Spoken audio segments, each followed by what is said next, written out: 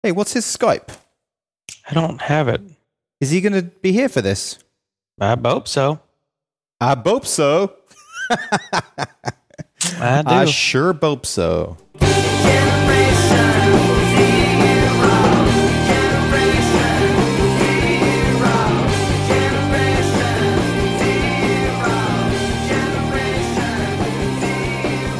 Welcome to episode 177 of TechSync, hosted by myself, Justin Vincent, and Jason Roberts.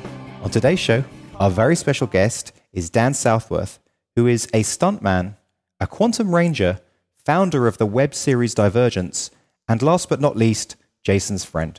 First of all, he's not a quantum ranger. He is the quantum ranger. It's like saying you're a Batman. What the hell is that? I didn't even realize that there was only one quantum ranger. It sounds like a plural. What kind of show are we running here? All right. Yeah. So let me get a little background here, and then we'll dig into it. So, Dan, first of all, thanks for coming on the show. It's really cool to have you here. Well, let me just say to Justin that all cars can be Fords, but not all Fords are cars. Okay, fair enough. Right. That's right. So, let's see. Let me go back. Now, how did we meet? Dan and I first met, I'm thinking like 1997, 97. And that's about right. Yeah. That's right. Now, that's when I moved in with you and three other stuntmen. Carlton, Mitch, and Billy Wong. Yeah, that's correct. And Mitchell Gould. Yeah, and that's an experience everyone should experience, is live with four stuntmen in one house here.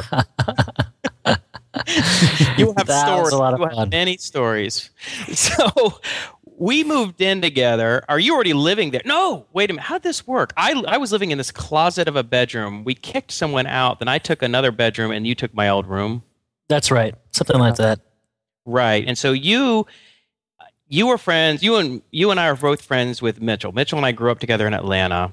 And Mitchell moved out to LA for college and stayed there and became a stuntman of all things. And that's how he and I met. We met training in the same facility where a lot of stunt people train. Stunt people and stunt actors or action actors, whatever you want to call it. Right. And you guys are all both like martial artists / gymnasts / stuntmen, that kind of thing, right? Is that probably... Yeah, that's pretty good description of what we do. So in the movies, when you see these people flying around doing these Hong Kong twists and these kind of Jackie Chan kind of stuff, that's the kind of stuff that you and Mitch do. That's Mitch and I worked for one of Jackie Chan's choreographers for quite a while, helping him build his directing career. Cool. That was Andy Cheng. Okay. And that's what we did. We're, of course, off and writing and producing our own shows now. Right. And moonlighting as stuntmen. Right. You still got to pay the bills. It's like even us, like when we're launching startups, we're still doing consulting work. You know, I think the action and the activity is fun. I mean, I was climbing around at 70 feet up in the air inside this warehouse yesterday, and I found it strange that I still dug it. I was still sort of getting off on the rush of being up there and rigging, and I've got wires attached to me so that if I fall, I don't die. No, how old are you now, Dan? 38. So we met when I was, how old was I? I was 24, 25 when we met. Yeah, and I was about 27. So and so while we were living there, one of the things that we did that I think plays into the story that we're going to go into today about your web series is that we shot a 2-minute fight scene using a Hi8 video camera. And Hi8, for people who don't know, is like, so you had those old VHS cameras that had like 240 lines of resolution or something like that. Mm-hmm. And then you had like a better version was 320, and then there was like 8mm was like 380 or something, and height was like 400, 420, something like that. I mean, it's ridiculously low. It's just crap. But yes, that's right. But it looked good back then for what video was. So you basically invented YouTube. Well, we were shooting that video because one of the roommates of ours was up for a coordinating job on the Mortal Kombat television series. And so when you're up for a coordinator, you usually will submit tape showing how well you can create choreography and do the stunts in it. And we actually ended up putting it together for him. Yeah, he submitted it. Did he get the job? We did his homework for him. We did. I mean, well, so they went with another coordinator who had a little bit more shows under his belt. So that's the issue it came down to. Even though they liked the choreography and the stuff we sent in. So yeah, and so I remember how this started. You can tell me your version, but so Billy comes back one day and says he's up for this Mortal Kombat TV series. Right? Mm-hmm. Who was the producer who was running that? Do you remember? Oh, I can't remember. I think it was the same. It was Threshold Entertainment. I think that did the. They did the movie, and then the movie was really popular, so they created the television series to go with it. Yeah, Larry Kazanoff, I believe, was the producer. That sounds right. Okay, so he comes back and he's like, "Yeah, let's just take the video camera up to the gym, and we'll just do some choreography with like some sticks and some like guys fighting." And we're like, "Dude, that sucks. I mean, come on, we can do better than that." And I think it was Mitchell's idea. He's like, let's go up to Vasquez Rock or something. What's it called? Bronson Cave, where they shot the old Batman. Yeah, we did the Batman Cave. Do you remember? That's right. Those were the Bat Caves. Yeah, speaking of Batman, did you see the old Batman TV series? Have you ever seen that? Oh yeah, I grew up watching that when they would be climbing up the side of the building, but it was just a flat piece of structure, and the camera was turned sideways, so it looked like they were climbing up the building. It was awesome. Bam, pow. Justin, did you ever see that when you were growing up in London? Oh, totally. Adam West. That's right. Yeah, I loved it. Well, you remember there was a cave that the Batmobile would come driving out of, and they would show that at the beginning. But I thought that was just like a fiberglass thing. No, that was a real. Those are real caves. That was a real cave. Those are real caves. Real caves, and so Mitchell was like, let's go up to Vasquez, caves, or no, Vasquez, Bronson. No, Bronson Caves, yeah. Bronson Caves. Let's go up there and we'll shoot the fight scene up there. And then so Mitchell sits down and he starts drawing out, comes up with this whole choreography. And I don't know, did you guys work on that together? We worked on it together. We got into a makeshift wardrobe. we shot something that every time I used to watch, I now when I look at it, if I ever got a chance to look at it, I got to find it and see if I still have it somewhere in my vault. But I feel like this score from Star Trek needs to go along with it. Yeah. So but it was funny because so you guys actually did a really good job. Meanwhile, Billy's not even in the picture. I don't know what the hell he was doing. He was just taking a nap or something. Billy was taking a nap. Right, for like a week. And so you guys were coming up with this choreography. You're going up to the gym, working out this really cool choreography.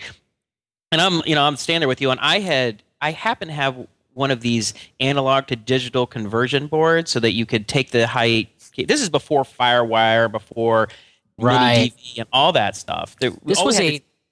This fight scene was only like a minute and a half to 2 minutes long, and I remember it taking days for you to render all the footage. Yeah, so we had one thing I would say, so we had this compression board. It was like $1,000 board that would take in S-video and would plug in. I had like a Pentium like 133 or something, and I had like 90 megabyte hard drive, and I think I had like 10 or 20 megabytes free that I could use for like. So we weren't creating the new YouTube. We were reinventing the wheel, literally, practically. Yeah, and so I'm like, yeah, we can totally do this thing, right? So I remember we get up. It was going to be a weekend shot, and we bring in Carlton, who was the other roommate, and he was also kind of like a stuntman actor / director. Yeah, that's correct. Well, he directed Slash movies. Yes, no. There you go. Well, then we say Actually, that's what he does. He writes and directs slasher movies. Yeah, there we go. So it all started from this point. So we went up. We said, all right, Saturday morning. We get up at 8 a.m. We take our high camera. I think we had 2 cameras and like 4 batteries or something. And we go up to the caves and we bring a bunch of food and water, right? And we go up there, and you guys have your crash, all your equipment, and we go up there and shoot this thing. And we shot 8 hours of footage in 2 days. It was complete. We would do the same take like 8 or 10 times. Wow. We worked our asses off. I can say asses, right? It was so funny, right? So it was a fight between Mitchell and Dan, right? And Carlton and I would take turns. One would be like the director, and one would be the DP, which would be the guy holding the camera. And the director would say, "Hey, Mo, get it from this angle, or shoot it from here, or whatever." Mm-hmm. And it was hilarious because it'd be things like Mitchell would do a backflip, flying over Dan and land on his butt. And I'd be like, "Oh, dude, my hand was in the camera lens," and he'd be like, "What?" Like, try it again. Like, oh crap, I forgot to hit record. Oh my God, we learned a lot about how to shoot our fight scenes doing that together, and that's eventually what made Mitch and I more valuable to one of Jackie Chan's choreographers, and gave us a chance to work with him because we had a lot of experience doing that stuff ourselves. Yeah, I actually still have. There was a camera. I have it right here. I found it was called the Video Production Handbook, which is like. I have the filmmaker's handbook, which I think is a second edition to that. Yeah, so I the night before I pulled this thing out and I read, and they're like, all right, you have your master shot, your insertion shot, your POV, and then you have your key light, your backlight, your spotlight. I'm like, got it, I can do this, no problem. Right. We got this. And so we went up there, we just shot the thing for 2 days, barely having enough batteries, barely having enough light. And we come back after shooting it for 2 days, and then Mitchell and I sit in my office, and what you would do is you would look at the 7 or 8 takes of every shot. And we had tons of different shots from every angle, POV, insertion shot, all that kind of stuff. Oh, we shot everything and anything. If we were in doubt, we just shot it, which exactly is the long way to do it when you get into the editing process. Exactly. And I remember that you would hit play on the Height camera. We have the S video connecting to the cord, and you would hit play for like 2 or 3 seconds, and I would hit record on Adobe Premiere, and we record it, and then I hit stop, because like we only have so much, memory available. Right. And we'd save it, and then we'd bring it on to like the cutting deck on the screen or whatever it was, and we kind of piece this whole thing together, and we ended up 8 hours of footage down to 2-minute fight scene, put on the Mortal Kombat soundtrack, and it was pretty damn good. It came out really good. It really did. I used it on my demo reel for a long time. Didn't you say that you actually got a lot of work from that because of that? I got work from the choreography and the way that it was shot. It was shot really well. It was interesting to watch, and I got some work from it as a stuntman. Yeah, well, see, that's such a good example of just going out and doing stuff. Everybody wants to take classes and they want to read books. It's like, screw it, man. Just go and do it. Get a couple people together and just go and do something. At least for filming. I don't recommend going out and trying to be a fireman and just do it. You probably want to... Sorry, that's my phone. Go ahead. Okay. Hey, Dan, when you guys finished shooting that, did you have an after-wrap party? I don't... Did we? Because I have a question. I have a question for you that I know myself and many listeners are curious about. Have you ever seen Jason drunk? I have to think about that. I don't think I've ever seen Jason drunk. No, but I don't. I'm just going to put it this way. I'll tell you what, he masks it. He just, I think you can kind of tell because all of a sudden he starts talking faster. because he says he doesn't drink these days. More content comes pouring out of his mouth, and then you have to say to yourself.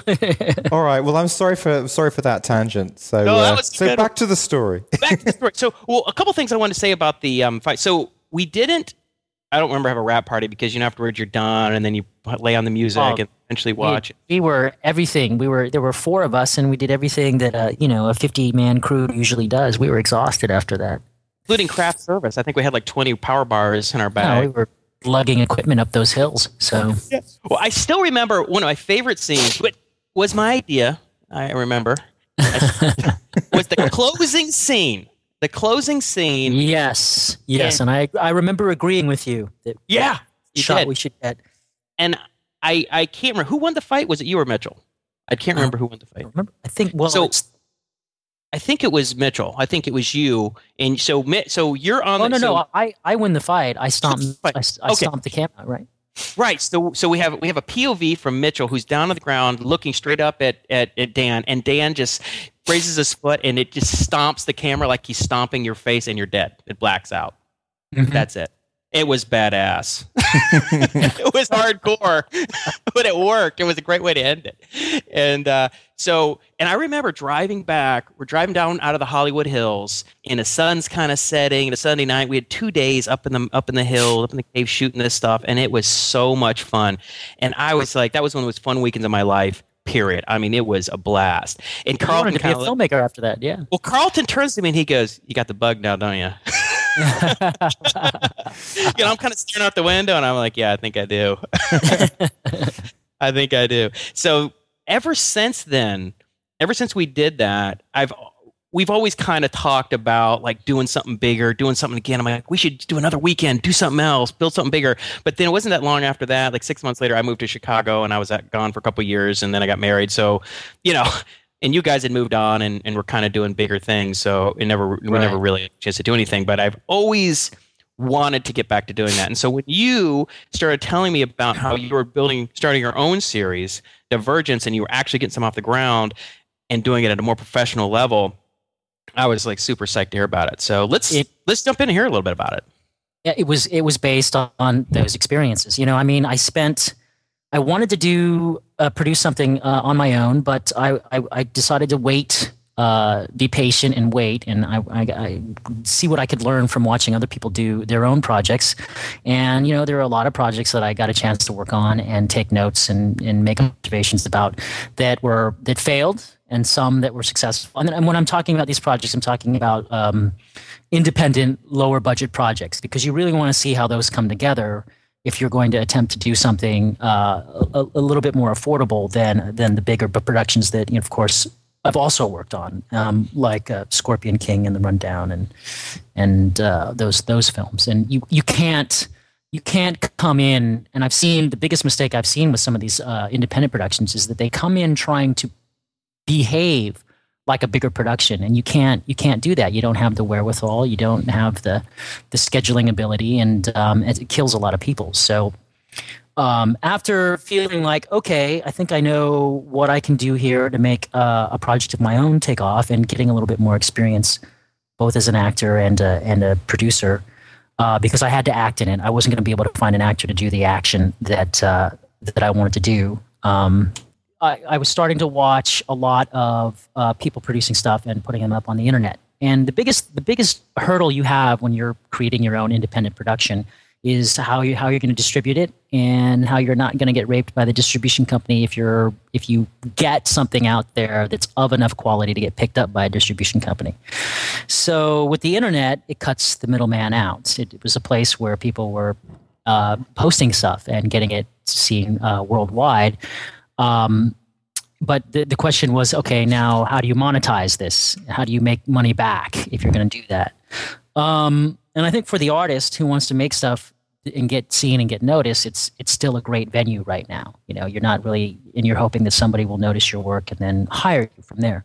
But for us, we actually wanted to figure out, I wanted to sort of, it seemed like a great field to be pioneering when I started getting into this about 3 years ago. And at the time, the model for success was basically a variety show type comedy. One guy puts a camera on himself. He does a comedy act, routine, comments on social, on current events. And then, he'll basically, it's a week of work. He'll write it Monday, get the props Tuesday, he or she, perform Wednesday, edit Thursday, blog, that's your, marketing on Friday, and then they would post Saturday. And it's like a 70-hour week. And there were some models for that were becoming successful. People were making around $300,000 a year doing that if they were funny. And what was great about that model was you were either good or you weren't, and there was no excuse about it. There was no saying, well, I'm good, but the companies just aren't giving me a chance. The casting directors aren't giving me a shot. You can put it up, and you can find out right away if you're good. So that part's a little bit scary. But it was a perfect venue to go and get our stuff aired. And so I called up a buddy of mine. We created a sci-fi action suspense thriller show. There's about 13 episodes. When was this? How long ago? Sorry, How long ago was this? 3 years ago. Okay. 3 years ago. So when you say created, you mean that was where you thought of it and wrote it? Well, for about 6 months, I had to coax him back into the industry. He had left the industry, and he didn't want to do it. And, I did a few films with him before I left, and I thought the guy was really good, specifically because he really understands technology really well and how these digital cameras work and the post-process. So we talked about it for about 6 months. Then we started throwing around some ideas, and then we started writing some stuff back and forth. I wrote a synopsis for the first few episodes. We get to this point where it's sort of like the critical mass moment, right? I say, well, I think you're going to have to write this. And he doesn't want to write it. None of us wants to write it. None of us really, up to this point, we're both just talking shit. We're like, yeah, we're going to do this until we realize work actually has to be done. So I say to him, well, you're going to have to write it if you're going to direct it. That's the best thing to do, because then you'll know exactly how you want to set up your shots and how to write it in such a way that we can save money, And so he goes, okay. And I got to tell you, I think it's the best thing he's ever written. And it was so good that we had a few people want to buy the scripts off of us before we finished producing the show. And it's what allowed us to attract some really good actors and some really good talent in terms of the DP and the sound people that got involved. What was it called? It's called Divergence. Oh, okay. So this is the current one. Okay, I thought this was something further back. It's a 3-year project. It's taken us 3 years to get to this point because we're small. Oh, okay. It's just, so you've been going at this for 3 years. In terms of actually shooting it, how much have you shot so far? We've shot 10 episodes. So you've shot 10 episodes, and what is it that you are just basically going to put them out one at a time because you can, or is it that you have to for technical reasons? Well, I've found, and actually what a lot of people are finding is that people have a voracious appetite for their television shows or their content on the internet, and they tend to want to watch whole seasons at once. People will sit down and just go one episode right after the other. So yeah, Justin, you've done that. You do that with your teenage dramas, I do that all right? the time. I did it with Heroes. I did it with Spartacus, Blood and Sand, and I'm sitting there going, "Wow, I understand this appetite that you get because you just want to continue to see what happens with the character, especially if it's a good show." I really hope that Divergence is a teenage drama because that is my favorite kind of drama. What are your teenage dramas? There was Friday Night Lights was your first. I like Friday Night Lights. I like Vampire Diaries. I like Kyle XY. And Glee. Oh man! All right. Anyway, sorry. It's a good show. I actually caught a few episodes, and I'm sitting there going, "Oh, I like this show." You're kind of looking around. I like this show. Yeah, exactly. So we have 6 episodes. We have a total of 10 complete. We have 6 that we're going to be ready to post right away, and then while those are flying around through the airwaves or through the internet waves, we're going to polish up 7 through 10 or 11, and then post those. Are they all of a consistent quality then? So because you're doing it that way, I'm guessing they're going to be consistent. Yeah. I mean, what we'd like to do is post the whole season, but we're too small of a company to do that right now. If we want to get it out, and I think it's the timing of getting it out is very important for us as well. So we've decided to parcel it out that way, 6 and then 4 more, and then. If the show does really well, our plan, because our last 3 episodes, there's actually we've it was originally going to be 12, but we think it's going to end up being 13 to close out the season really well. Are written with a bigger budget. There's some car chases, some explosions. There's some guys raining down from the sky.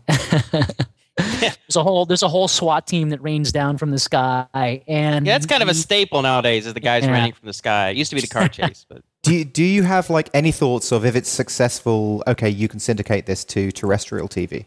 Yes, and so what we've got to do is once we get the first 6 episodes polished, the trailer's up already. You can go to the website www.whatisdivergence.com, and you can click on the trailer there to take a look at it.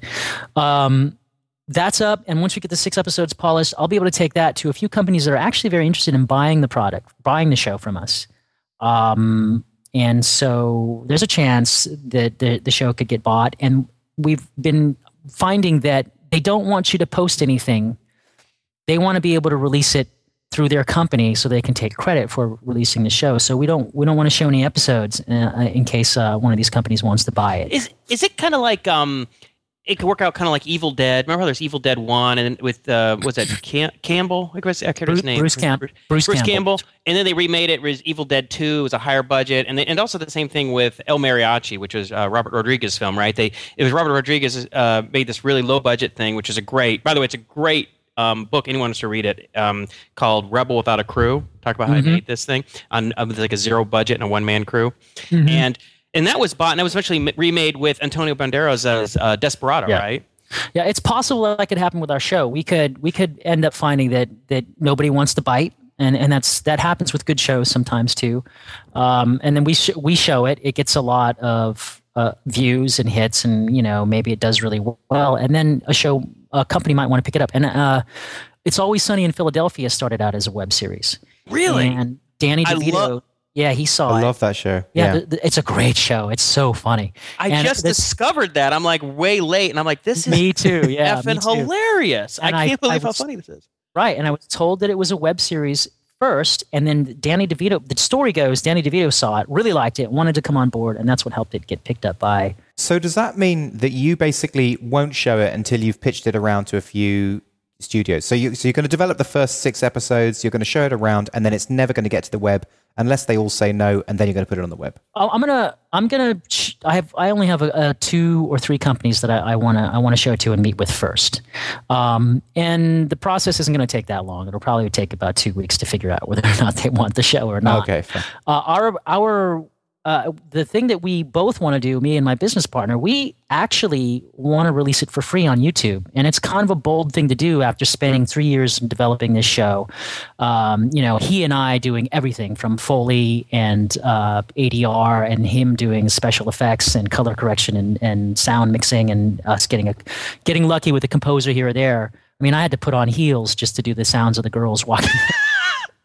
I don't think that's not a first. That's not really a first for you, though, right? The heels. I mean, no, but you can make money through YouTube, right? I mean, what if you did put it out there and it got a lot of hits? Turns out now there are a few models for monetizing your product. YouTube isn't necessarily the most efficient way of doing that. Because you've got to garner a lot of hits before the company at YouTube actually approaches you and wants to make you a partner, and then that means that advertisers will look at your content and go, yes, this is a place where we want to advertise our stuff, and then they'll advertise on your site or before your show, your video plays, and you can get money that way. That's kind of how it goes now, but. That's kind of what we want to do because we think that, hey, we think this will be really popular. It's going to open a lot of doors for us anyway as filmmakers. But it's kind of bold to do after I sank a good chunk of my own money into this and time, and it's kind of scary because I think that we can at least make what we spend on it back if we go the conservative route. But I'm not sure that's what we want to do. I've got a scenario for you that may be a bit worrying, and you could explain how you're going to navigate this one. Okay, so you approach the 3 companies. One of the companies says, yeah, I love this. They buy it up. They get it placed on a network. The network airs it. It gets low ratings after the 6 episodes. They don't option the extra episodes, and then it dies, even though you've made the 10 episodes. That's okay. We can. I think that at that point, you're a player in the game. Okay. So would you then put it on the web and you'd put the full 10 episodes? I guess one way or another, even for the fans, you'd still have the 10 episodes, wouldn't you? Yeah, there are enough fans. I think that the show's good enough that it's going to get some fans, and we can continue to make them for the fans. If another thing we're thinking about doing is putting a Kickstarter or a campaign up there. So this is becoming, so what we're talking about doing is doing something that's more includes the audience and gets the audience to participate more in a show that they may or may not like, right? So if the show is really good, if we put it up on YouTube, it's really good, and we start a Kickstarter campaign where we're getting people to donate just $1 here or there and more if they want more involvement in the show, then we can use that to turn around and do more episodes. It's not my favorite plan. It's an idea we're toying with. It can work. One of the things we're going to definitely do is include a blog on the website where or a forum where fans of the show can talk about the characters, and have a little disclaimer at the beginning of the forum where anything that is used on this forum, anything that's written on this forum can be used as content in the show and will be ours and we'll own it. And help to develop the show, right? And it can help develop the show, and that's something that we can do to make sure that the show grows with its audience and stays where it relates to its audience well, instead of growing in a different direction when you got just 2 guys sitting at a table going, "What are we going to do now?" That's actually a really good idea. I think Jess and I have definitely sort of crowdsourced ideas and information from the comments on this podcast blog. And it's because you end up having a lot of smart people have good ideas, and why not leverage those? And it's a kick for the people who are fans. They really, yeah. if you got somebody that's contributing a lot, you can end up hiring them on the show. I think it's a really good collaborative experience for a show. And one of the other things we're going to do is, if we'll have spin-off series for each character, all related to the website, the main show. So you can watch the show, and if you have a character that you like, you can follow that character on his or her own storyline, and watch that weave in and out of the main story. And you can only do something like that, I think, on the internet. I have to say, it sounds so good that I'm almost worried about you even trying the conservative route, because if you're successful in the conservative route, it's like, oh, this could have been a chance to do something, something different. Yeah, yes, and I like the idea of making some bold choices and doing stuff different. I mean, it was a bold choice to do something for the web in the first place, so I'd like to continue down that track, and I think it's the right way to go.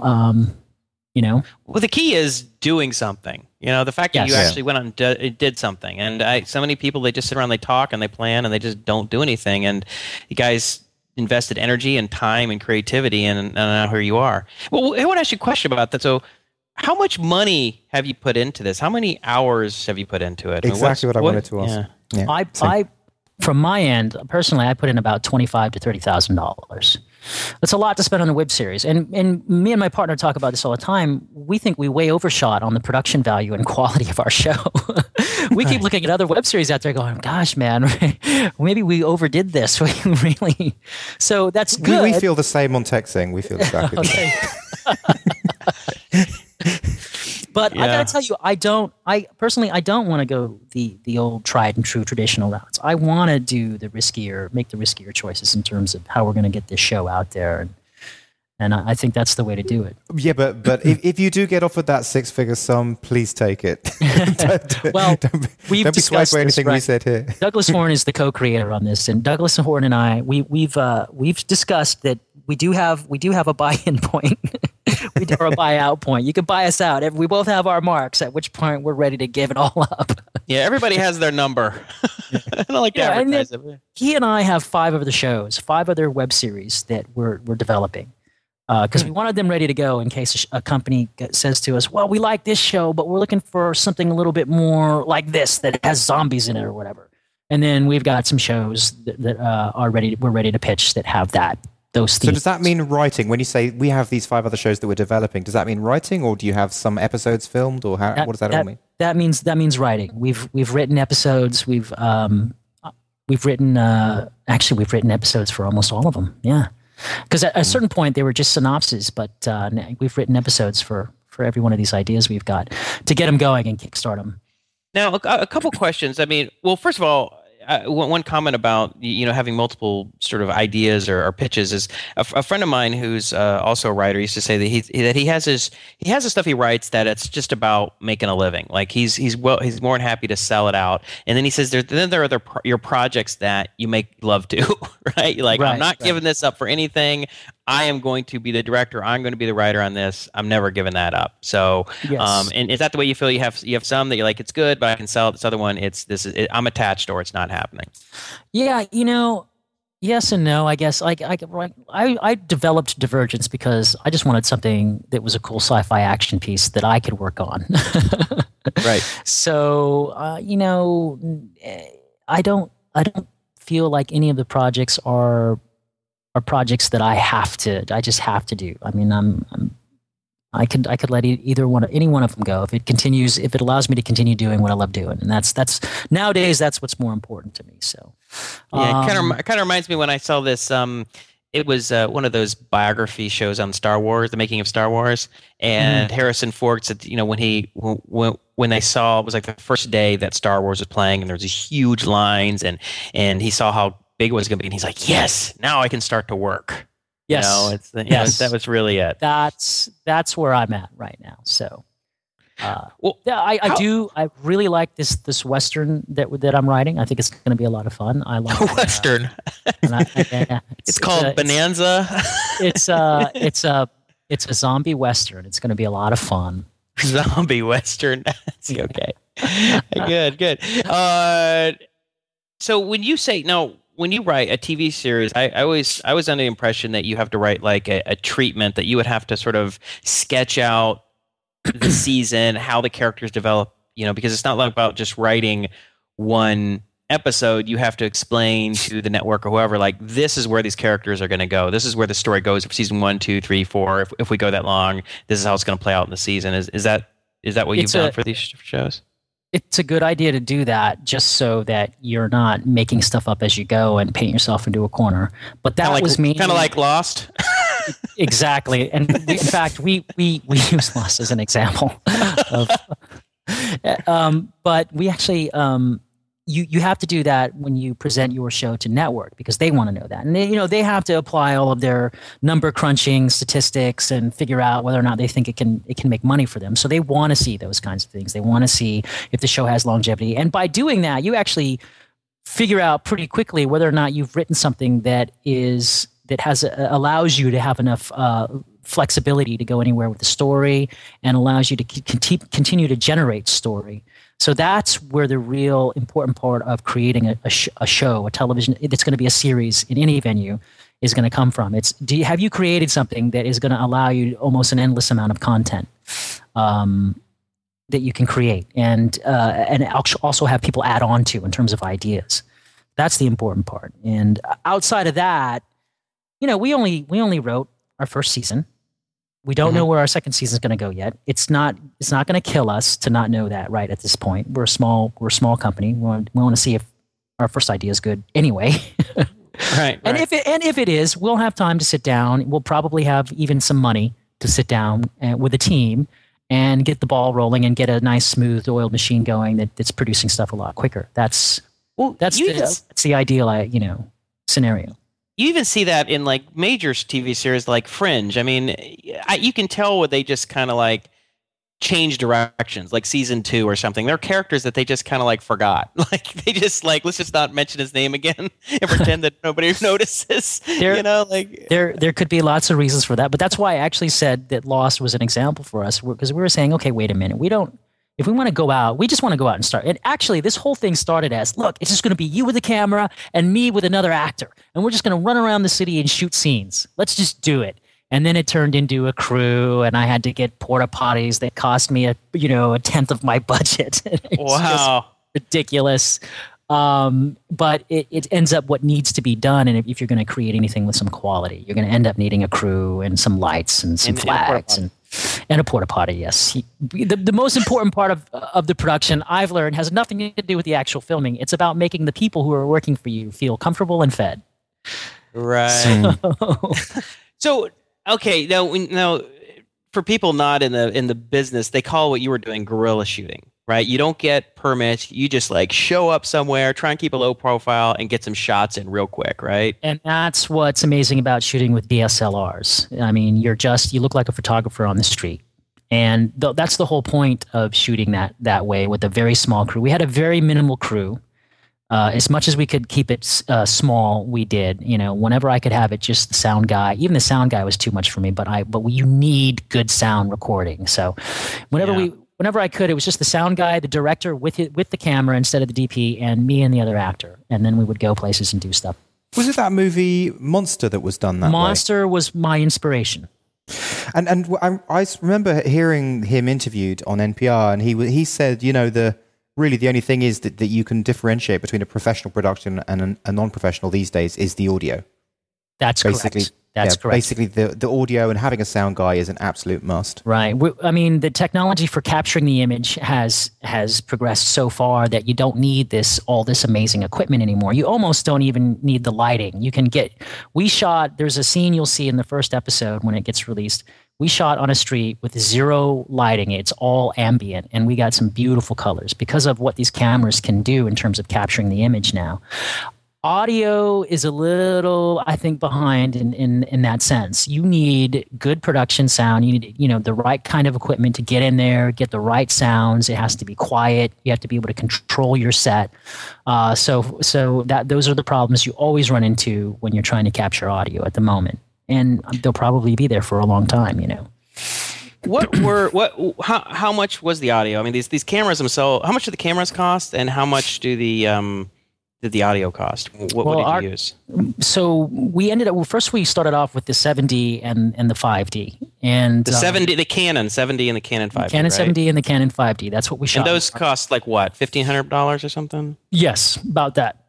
And really small, compact cameras. But even those cameras were a little bit bulky for us in terms of some of the driving scenes that we had to do when we wanted to mount the cameras on the inside, on both sides of the windshield, so we can catch the two actors talking while we were driving. So, but we shot the first 6 episodes with that, and then we went back and did pickups and shot the rest of the episodes through 10 and 11 with the Panasonic GH2 and with the hacked firmware. And I like the picture quality on that camera so much better. And we did that with just my director DPing himself. And the pictures look, I think, even more beautiful than the pictures we got with a full-on DP and, an AC, and AC being an assistant camera operator as well. Well, how much did the Panasonic cost? What was the model again? The GH what? The Panasonic GH2 cost $800. And so you could probably pick that up used on Amazon for like $350 or something, maybe, right? Why does hacking the firmware? What does that do? So hacking the firmware, now, I wish that my business partner was here with me to explain the actual details of the technology that goes on with that. But basically, he explained to me that hacking the firmware unlocks certain capabilities with the camera. And I'm guessing that has to do with how the chip is going to render the image and what the camera does with that rendered image, the things that it allows you to sort of play with. Because probably these cameras come with a lot of automatic sort of firmware, automatic devices that allow you to take it right out of the box, point and shoot. But if you use a firmware that unlocks that, now you have to go in and sort of adjust that stuff kind of manually. Now I'm just guessing here. And right. I think that's what he meant when he said it unlocks the camera's capabilities. He said there's some drawbacks to it, but he said, when you compare them to the problems we were having with the 7D and the 5D, one of the problems we were having with that camera was that it has a very shallow depth of field, which is really nice for photography and very nice for film, but not when you're trying to follow an actor on a guerrilla style shoot. And your DP is also your director, is also your camera assistant. He's trying to follow focus, right? So the GH2 had a little bit more of a longer depth of field, and it allowed us to make a little bit more mistakes when we're shooting handheld in terms of our follow focus. And there are all those things you have to sort of consider based on the style of shooting you're going to do and the show you're going to do. How did you hack it, or who hacked it? My business partner, the director, Douglas hacked it. He bought the firmware. You can buy the firmware online that will hack the software in the camera. And are you editing on a Mac, or how's the editing work? We've been editing on. I'll tell you, an interesting thing happened. I was editing with. I was doing all the rough edits with an editor, and then we would send them to the director so that he could look at them with fresh eyes and do the polish. Because if you spend 15 hours, that's about what it takes per episode editing. You're not just putting it together, what we call a rough assembly. You're so tired of looking at it. You're not going to actually find it. That's just like lining up one scene to the next scene to the next scene, exactly. Kind of thing. Exactly. But it's important too because the way you do it can tell a story in a completely different way. If you do it the wrong, exactly. The pacing, the feel. To go back to that Star Wars biography I saw there, I remember Lucas had hired one editor, and the way they pieced the whole thing together was all wrong, and it just sucked. And so he had to rip the whole thing apart. It took like another 6 months or however long to just recut the whole thing. So it's not just a matter of just piecing it together. It's there's an art, obviously, to it. Absolutely. So I get my first pass, and I'm fine with that. My notes. What software and hardware do you use? So we were using the Final Cut Pro 7, right? Final Cut 7, and on the Mac, and that was what the editor preferred to use. And so at that time, we got through the first 6 episodes, and then Final Cut 10 came out, and he and everyone else was anticipating Final Cut 10. Is that correct? And it's called Final Cut 10, right? I think so. Uh-huh. Yeah. And so it turns out that it's not professional at all. All the professional editors who use Mac were really sort of disappointed with the software. And so they were all talking about having to switch to. So Final Cut 7 is what we stayed with as a result of that whole sort of situation that took place. And we've been editing on that stuff. That and Pro Tools for the sound. Awesome. And Yeah, So the way we do, let me say that the way we do this is we're not all in the same state. Douglas is in Seattle. And Bob, who's doing our sound mix right now, is in San Diego, and I'm up here in Los Angeles. And we send files to each other, and we edit that way. We send the program, the project files to one another. One of us will work on it, post it. We'll all make notes on it from a Vimeo site, and then that's how the collaboration goes, which I think is pretty amazing. How do you get the files to each other?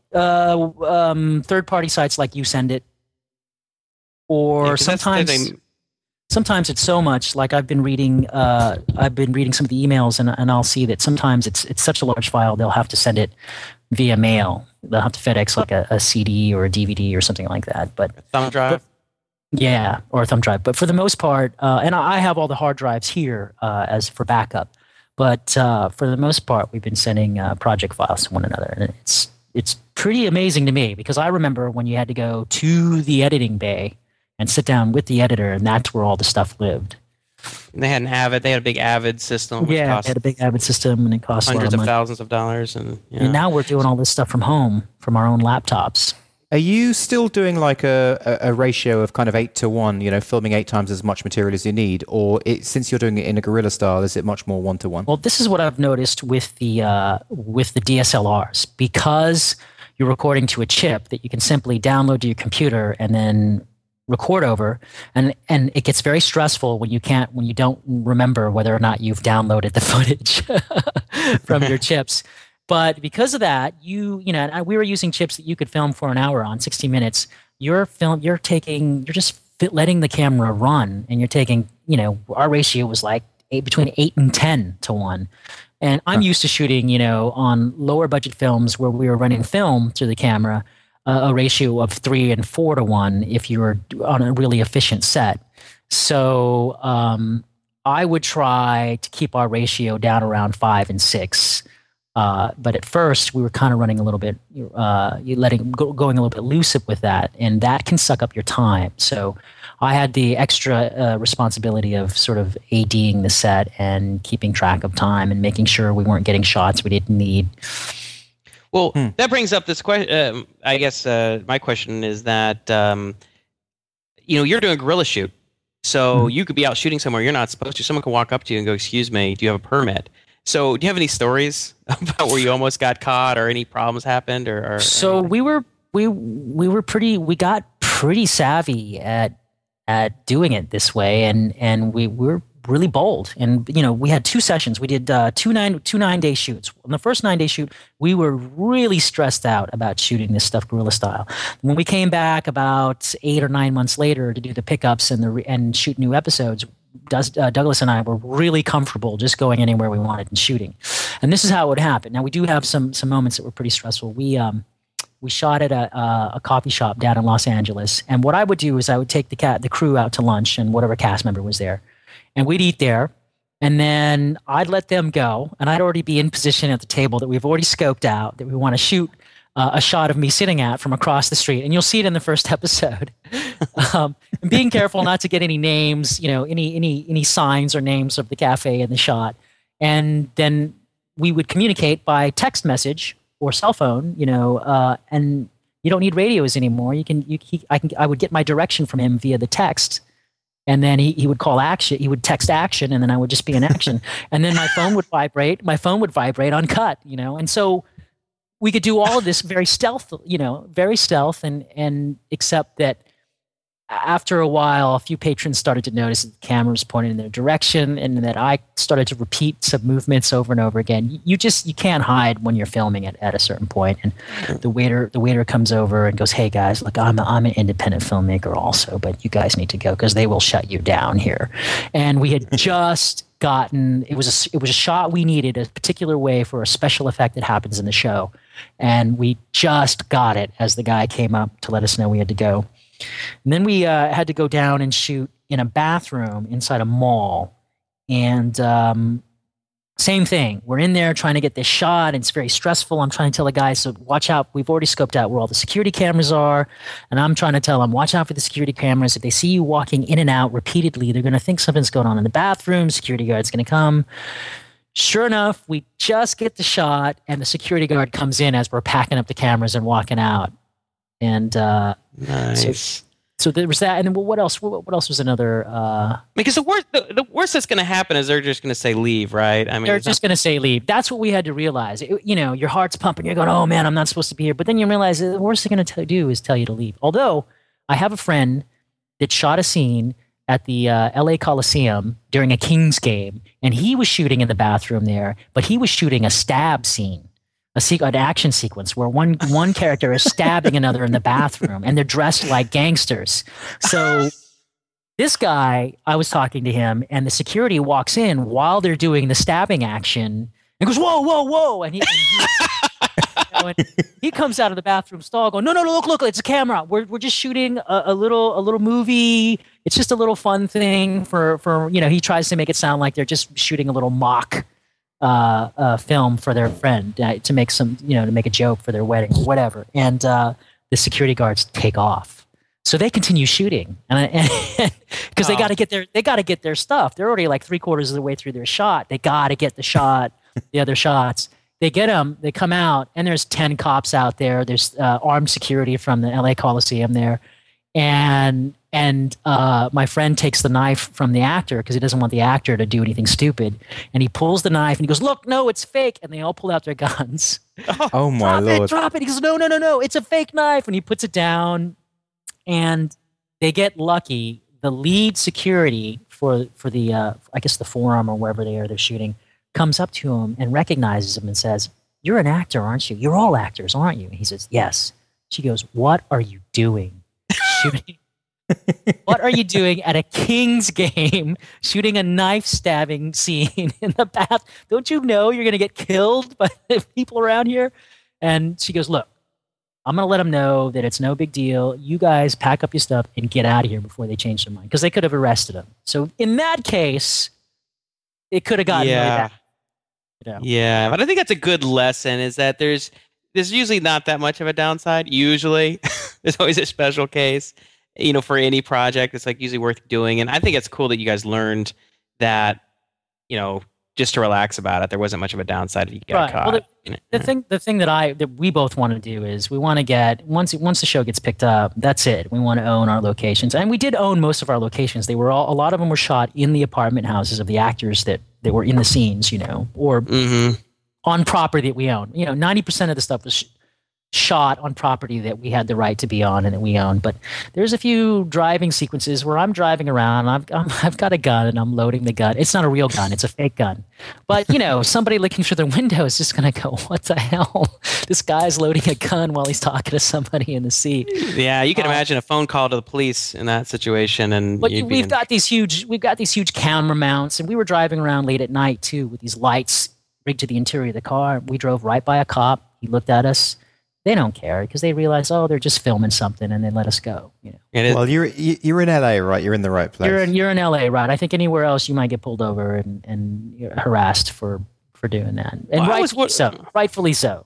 Well, I was wondering about that. I mean, I would think that if you're doing it in LA as opposed to say the Valley, where a lot of this stuff happens, that you would get hassled a little more by people expecting permits because that's so much of that goes on. They're like, we want a permit or get lost. Whereas if you were someplace that people aren't as used to seeing people with cameras, they really wouldn't know what to do or really know what's going on. Well, here's the key issue, and I think it's just what I said before. We were really small. The cameras are really small. We're inconspicuous, and we're not taking up. These film productions will come in and they'll just take over the area, and not just the area, a good city block, a good city block of it, right? And all the surrounding area, all the parking, and it becomes a real nuisance for the people who live in the area or have to work there. So of course they want permits, but when you're just a small 1-2 man crew, you're shooting your stuff, nobody really cares. So we walked. There's sequences you'll see when we release a show. We're walking all around downtown Los Angeles. Nobody on the street even cares. Nobody's even looking in the lens, If you got funding, could you still be like a small 5-man team, or would you? I think so. Amp up. I think in certain cases, for certain scenes or locations, we'll want to amp up a bit. But I think I would prefer to stay very light and mobile like that because it cuts your setup time down. It allows you to spend more time shooting your shot and working on your shot. And I don't see a reason for it needing to be any bigger than that. I really enjoyed being able to run across town, and by the end of the day, you've got, 3 or 4 scenes all in different locations, which is impossible to do if you're gonna have a bigger production. Yeah, in your trailer, there's a part where you're walking around the city, and it reminded me a lot of Monster, the movie we referenced earlier, in terms of the quality. Which means the quality was really good. I love the movie Monster, by the way, for people who are interested, who like sci-fi, independent stuff. I enjoyed it. Really good. I thought it was really, really well done. Really good. So I was really impressed with that. What they were able to do with the guerrilla shoot, and then when I was watching yours, I'm like, what? Wait, this really reminds me, even the kind of camera, the way the look of the film. And how did you? A couple things. First of all, what camera did you use for that specific shot, if you remember? And how did you do anything to film look it so it didn't look like that ultra sharp video, wedding camera feel? I think the images you're seeing are pretty much very close to the raw images we captured. The only adjusting we did was we went back and did pickups of some of that stuff, and that was done with the GH2, the pickups. And the original. What's pickups mean? Pickups mean like, so you do the rough edit and you realize, oh, we need a few more shots of this and that. So we call those the pickup shots. You got to go down and pick up those shots, and then put them into the edit. Yeah, that's how we talk about it in the biz, Justin. Do you also kind of change street signs and things like that in special effects after the fact? We change shop signs, I should say. We haven't done that, and I don't think we've captured anything that we need to worry about doing that with. The one thing that does concern me a bit is that my license plate is all over the show. But what are you going to do? Right. It's my show. It's me. Whatever. I'll just have to deal with whatever comes my way because my license plate is in the show. Well, at least your phone number probably isn't there, right? That would be a problem. Right, no. That is all. That's really cool. And one thing I would ask about too is in terms of the. Let me just say this real quick. I guess, there may be some things in the show that if the show is really popular, we'll hear from a company here or there, and we'll probably have to go back and Greek it out digitally or something like that. And it makes it all the much better if we just post it on YouTube and not try to monetize it, because then we can get away with a good work of art that we've done. That hopefully more people want us to do it for them without getting into some of the legal issues that may or may not be there. Right. So. And I just thought of something else. You talk about the camera, but a lot of times it's the lenses that cost a lot of money. Do you have to buy a lot of expensive lenses for the Canons or for the Panasonic? Yeah. For the we rented a whole lens kit when we're shooting with the 5D and the 7D. We had about 13 lenses, different kinds of lenses.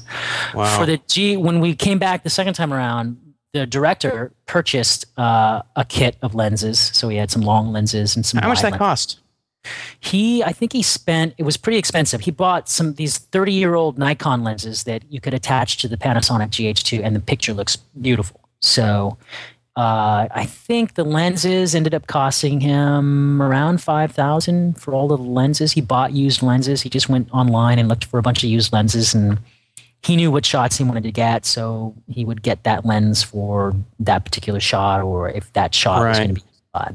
And what about the sound? I mean, you talk about how sound has to be really good. What kind of sound? Do you have like a boom that was there hanging over? I mean, how are you capturing the sound? I do a lot of motion capture, and I was down in San Diego talking about doing this web series, and one of the sound guys down there really was interested in getting some experience actually being on set doing boom.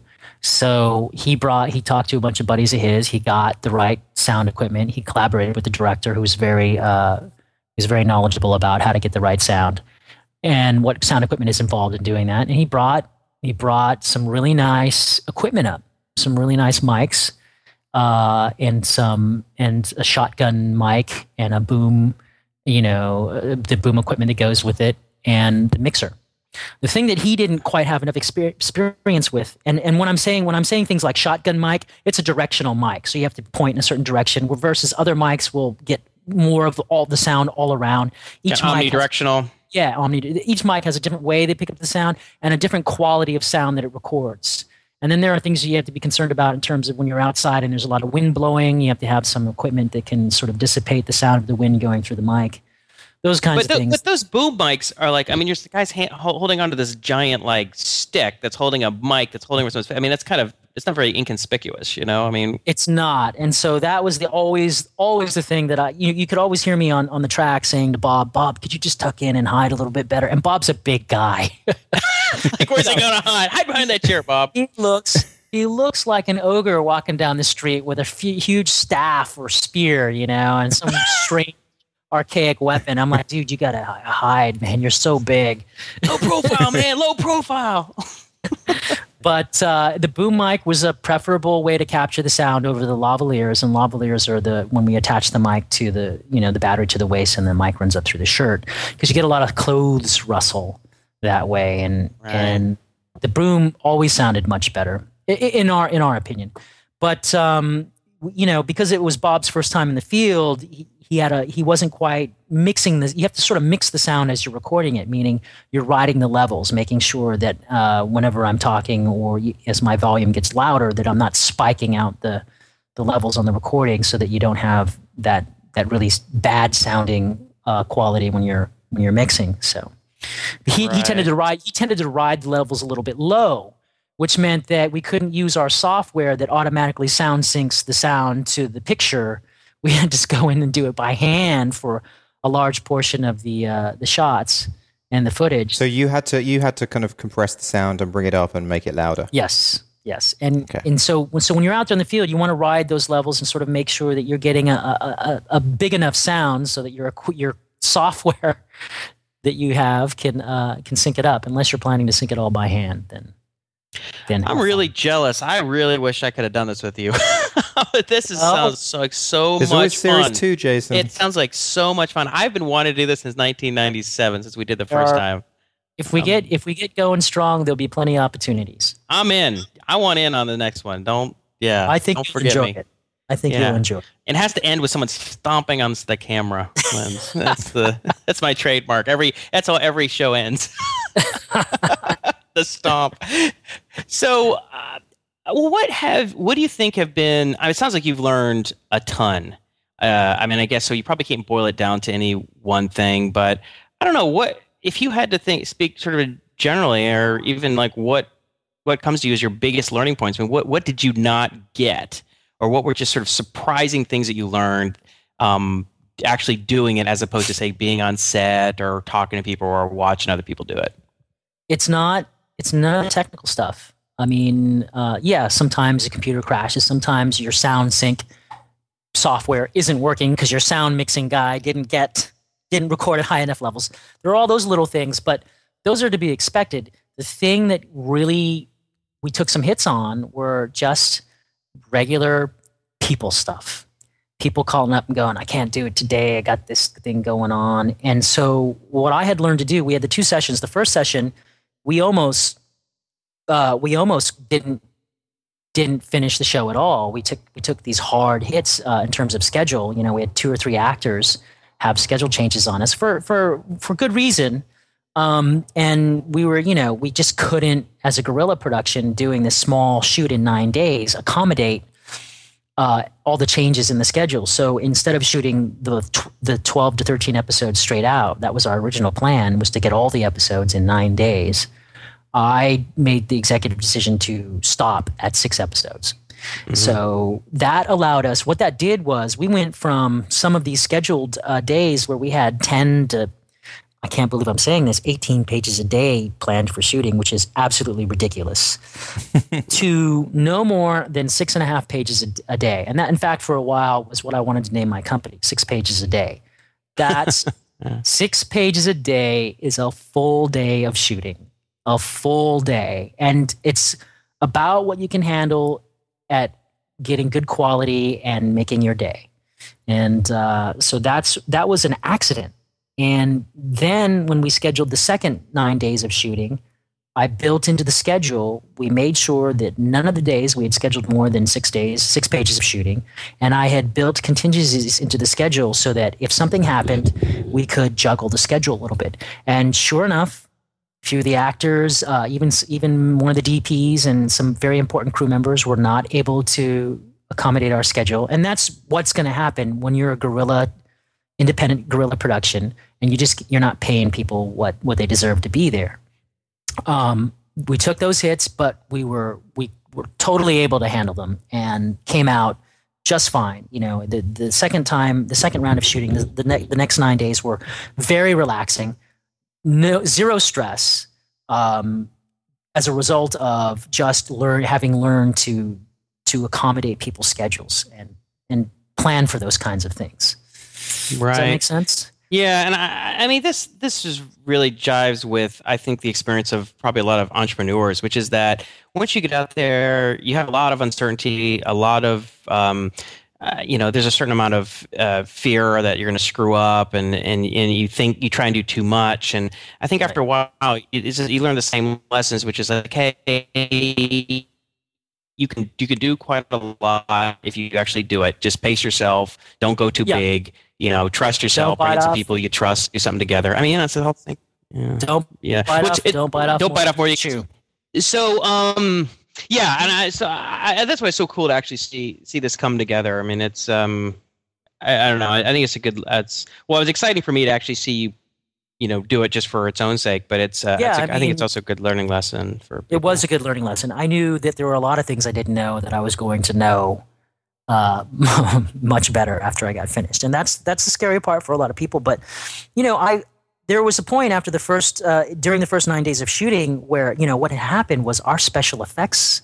We had all these special effects props that were supposed to be made, and that's when you're doing a sci-fi show. Your props are what are important.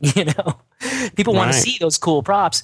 We paid somebody $2,500 to make this stuff, and they didn't come through. Not with one. They had one prop that was 25% finished, and I finished it. So I tore all of the electronics apart in my house, everything I had to sort of create enough of the props that we needed to get through the first 6 episodes. And then on the second session, I had a lot more time to develop the rest of the props that we have. So we have some really cool looking props, and that was a hard hit that we took, and that happened literally 2 to 3 days before we were ready to shoot. So my business partner is on his heels now. Can't believe this. We're spending, we're putting 24-hour shifts in my garage, trying to build something out of anything we can find that looks halfway decent, so we don't look like idiots when this thing airs. I had to grab him at some point and go, look, we are all in. There's no giving up. We have to finish this. You have to continue forward. Yes, we're going to fail, but I've already spent X amount of dollars. So there's something that we can get from the failing, and that's at least learning how to do this. We might as well. We're already here. We've got everybody scheduled. Let's do it. And we were able to get through it. We were able to hold it together just barely, so that the lessons we learned from that first shoot, we applied to the second shooting session, and that came off so well. And I think we've got a good product because of that, because we stuck to it. We didn't just give up. Right, and that's a big lesson. Get started stuff, and there will be failures, and there'll be disappointments and frustrations, but you just got to push through. I still expect this series to go through to fail, and that's my anticipation. You can't. And I know that when it does, I have to pick my ass up off the ground, get back up on the horse, and do another one. But so far, I'm very happy with how it's coming out. And we just might get lucky, and it does better than we anticipate. Yeah, I'm really excited for you. I think it's really cool, and I'm really interested to see an episode whenever it comes out in whatever medium, whether it's the actual terrestrial TV or the web. Says that's exciting. It's really exciting. Well, thank you very much. I wanted to ask you something because we didn't get a chance to talk about it. You are the Quantum Ranger. And for people who don't know, the Power Rangers are like one of the most successful kids or TV shows of all time. It's gone on for years. And 15 years in the United States, and since the 70s in Japan. Which is amazing. I think even in the 60s, yeah. And you somehow became the Quantum Ranger, which I think is the coolest part ever created for the show, because you weren't just like one of the goody two-shoes Rangers. You were this kind of like a vigilante type. You were a good guy underneath, but you were a little bit out for yourself, or you were a little bit like a lone wolf. You were going to do things your own way. Right. And so, is that the story? Is that what it was? Well, so each season of Power Rangers has a new incarnation, and they hire a new cast to do that. But there's still a formula in place. There's all the 5 Rangers. Red is the leader, and then there's a 6th guy that comes along who's always kind of aloof and causes a conflict with the leader, and that's either the White Ranger, or they'll change him to the Gold Ranger or the Green Ranger. And my year, he was also a Red Ranger. So but also in my season, my incarnation, the incarnation I was involved in, which was in 2000, it was called Time Force. They were time cops from the future. The Pink Ranger was actually the leader of the group. And the Red Ranger was an ancestor that they go back in time. Her husband, it's actually a lot more grown up than the rest of the plots. Her husband from the future dies, so she chases the criminal back in time who killed him and falls in love with his great grandfather, thousands of years before. And which is in the 21st century, and he becomes the Red Ranger. I'm his buddy. I steal the powers for the Quantum Ranger somehow, because I work in a paramilitary sort of police force, which later actually does become Time Force. So there's a few time paradoxes that go on there, and it was the first year they did a lot of stuff like that. They hired actors who actually have experience as actors instead of just young kids that were kind of green, and they spent a lot more money. I think they were spending almost $1 million an episode. Good and God! It was a union show, so it was a much more grown up show. It did 33% more sales and merchandising than all of the other shows, except for the 3-year phenomenon that was Power Rangers. And then Disney took over and went, no, it's just not kiddie enough. So they brought it down. In the subsequent incarnations, they brought it back to whatever sort of age group they were focused on. Yeah, it's see what's really cool, Justin, is as Dan being the Quantum Ranger. I mean, Colby has met Dan. Like, we've worked out. I brought Colby along to the gym with me, where Mitchell and Dan and some of the other stunt guys will do like their martial arts / gymnastics training, and they're teaching Colby how to do backflips and front flips and all this kind of stuff. And so Colby knows Dan, but Colby becomes a huge fan of the Power Rangers, watching show after show, and he's watching Dan as the Quantum Ranger. So it's like I'm personal friends with Batman or something. Yeah. I mean, it is like really. But he probably doesn't quite know where real life starts and ends. Right. Yeah, it is. It's a little confusing for a 6. I think it was about 6 when that was going on. A 6-year-old. Yeah. It was a lot of fun to work on, and if I got offered a chance to do it again, I would do it. It was a great cast and crew to work with. We had a great time. It was a lot of fun. Got to run around like I was Jackie Chan or Jet Li or something like that for a year. I got to do my own action because I was a stunt guy before I was hired as the actor. Right. It was a lot of fun. Awesome. Yeah, man. Well, it was awesome to have you on the show, Dan. Hey, thanks. Yeah, really awesome. It's always a pleasure hanging out. We're going to have another of those big. We had a get together. We're not that long ago in Chinatown. We're going to do that again. We got to do it again. And also, if the show comes out and it's a hit, we'll do it. We'll do another show. Oh yeah, that'd be great. Get you on and talk about, maybe get your partner on, and he can get a little technical with us. Yeah. He can get technical with you guys. You guys will enjoy talking to Douglas. He's a great guy. We can get our geek on. Yeah. Well, Dan, best of luck with you with the series. We'll keep us posted on how it's going. And yeah. Oh, Whatisdivergence.com. Go to whatisdivergence.com. What is Divergence? What is Divergence? Okay, we don't have time for that. Okay, you have to watch the show to find out. Okay. You have to watch the show and find out. Yeah, exactly. All right. That's a wrap. Bye, guys. Take care.